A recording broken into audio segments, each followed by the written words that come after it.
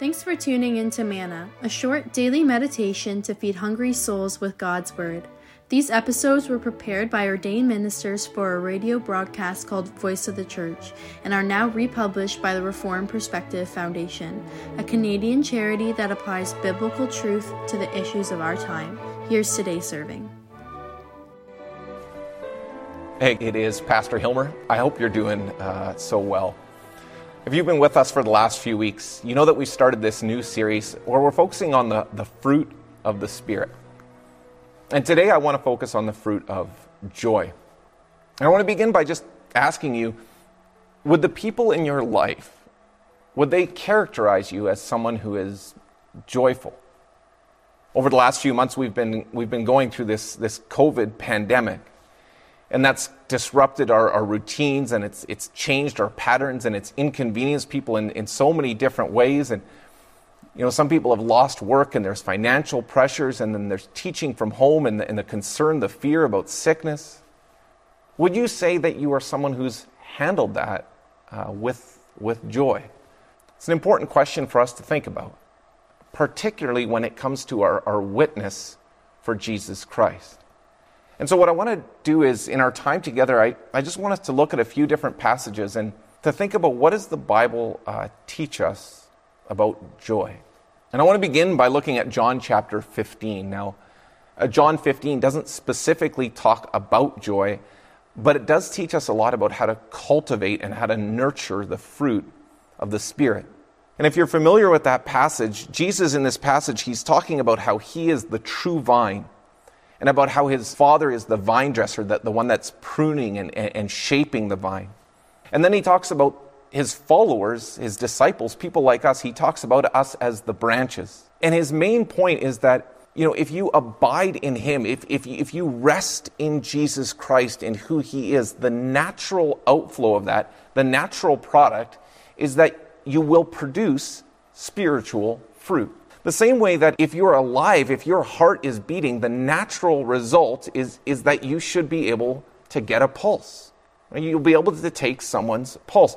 And if Jesus is our Savior, if he is our greatest treasure, if he is the source of our greatest joy, then that should show in the way that we live. In fact, this is the way, by demonstrating these fruits of the Spirit, by demonstrating joy, that's the way that we show to other people that we sincerely are followers of Jesus. In fact, in John 15, verse 8, Jesus says this. He says, "This is to my Father's glory that you bear much fruit, showing yourselves, demonstrating yourselves, proving yourselves to be my disciples." If we are the new creation in Jesus Christ, if we've been born again by the Spirit of God, if it's no longer we who live, but Christ who lives in us, then the joy, the unbelievable joy of knowing Jesus must be present in our lives. Now, maybe you're wondering, well, what is that joy? What's it supposed to look like? So I think it's helpful to have a definition of joy. I like what Phil Reich, the president of Wheaton College, a pastor in the United States, I like what he has to say when it comes to joy. He says, "Joy is not so much happiness as contentment. Joy is the ability to take good cheer from the gospel. It is not, therefore, a spontaneous response to some temporary pleasure. It does not depend on circumstances at all. It is based, rather, on rejoicing in one's eternal identity in Jesus Christ." And I think that's an important distinction for us to make. Joy, Christian biblical joy, is not so much about happiness as it is about contentment and a peace regardless of our circumstances. Joy is not necessarily drawn from what you have. It's not necessarily drawn from your experiences, but joy, Christian joy, is drawn from the knowledge of who you are in Jesus Christ. And so when we think about joy, that's the way in which we need to frame it. And what's interesting is that adversity and hardship and difficult circumstances, those things actually end up revealing the true source of our joy. They reveal whether we're storing up for ourselves treasures here on earth or whether our treasure is truly bound up with Jesus Christ in heaven. And so what makes Christian joy unique is that it's supernatural. It thrives and it grows even in the most unexpected circumstances. Now, some of you know that I grew up in the Fraser Valley of British Columbia. And that's an area of the world that is just renowned for having incredibly fertile soil. It's a place where there's lots of sunshine, and there's also lots of rain. And so you can grow almost anything there. So imagine if you were to go there and, let's say, to plant an apple tree or something like that. You would just expect that it would thrive and grow and flourish. And it wouldn't be a shock at all if it produced good fruit. But imagine if you were to go to a completely different part of the world. Let's say you're going to go off to the Sahara Desert.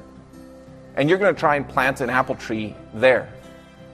In the middle of sand where there's basically no rain and where there's no water for miles around.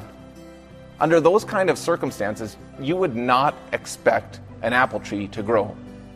So imagine if you did try to plant an apple tree and you came back a year later to discover that there was a tree that was starting to grow and thrive and flourish and produce fruit.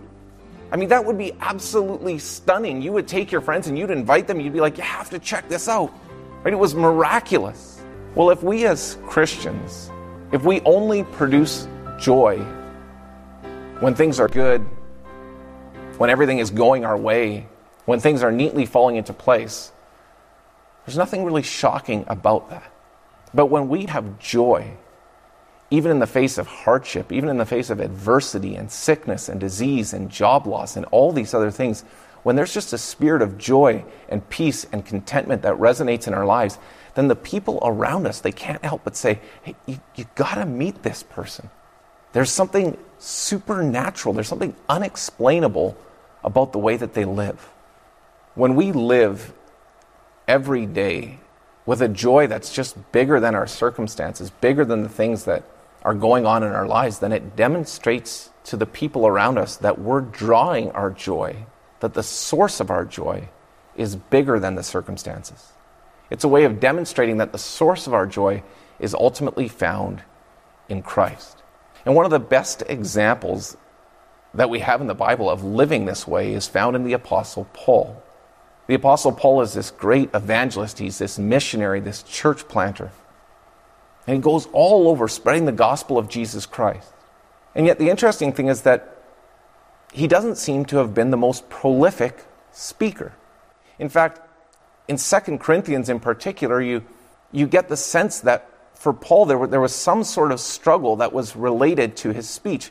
Some scholars speculate that the thorn in the flesh that Paul describes, that thorn in the flesh was actually that he stuttered. They had a bit of a speech impediment. And yet somehow Paul just drew people to himself. There was something about the message that he gave and the way in which he presented it that just attracted to people. And I would argue that the most dynamic characteristic that the Apostle Paul displayed was that of Christian joy. Regardless of all the beatings that he took and the public floggings and the imprisonment, regardless of the multiple shipwrecks and all the hardship that he faced, the one thing that stood out about the Apostle Paul was that he was a man of joy, of unbelievable, unexplainable joy. And when you have that joy of knowing Jesus Christ, then you want others to share in that joy. Then you want others to experience what you have. And you see that as well in the Apostle Paul, particularly in his letter to the Philippians. In Philippians 2, verses 1 and 2, Paul says this, "Therefore, if you have any encouragement from being united with Christ, if any comfort from his love, if any common sharing in the Spirit, if any tenderness and compassion, then make my joy complete by being like-minded, having the same love, being one in spirit and of one mind." Paul's joy in Jesus Christ, it only grew from seeing other people grow in Jesus Christ. And that's the thing about Christian joy. It's contagious. Now maybe you have to admit, you're listening today and you're saying, well, I struggle to be a person of joy. And maybe you have to admit that you haven't handled, everything over the last few months. You haven't handled it with joy. Maybe it's even deeper. Maybe you need to admit that deep down inside, you're just not a joyful person, and people wouldn't characterize you as a joyful person.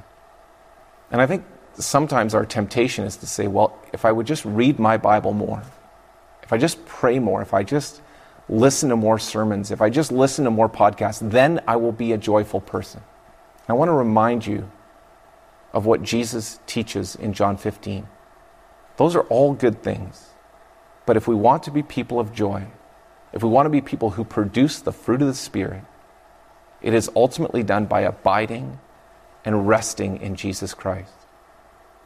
It's ultimately done by truly surrendering ourselves completely to Jesus Christ, recognizing that all of our sin and all of our guilt and all of our shame is completely washed away in Him, that He has conquered death, and that we have nothing ever to be afraid of.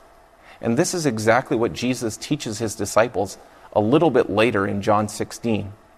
When He's about to go to the cross, and He's going to die, and He knows that they're going to have fear about what's going to happen next, and they don't yet understand that He's going to be victorious over death and over sin and over Satan. But He tells them this. He says, John 16:22, "Now is your time of grief, but I will see you again, and you will rejoice, and no one will take away your joy." And so I want to leave you today just with the prayer that we read at the end of Romans 15. May the God of hope fill you with all joy and peace as you trust in Him, so that you may overflow with hope by the power of the Holy Spirit.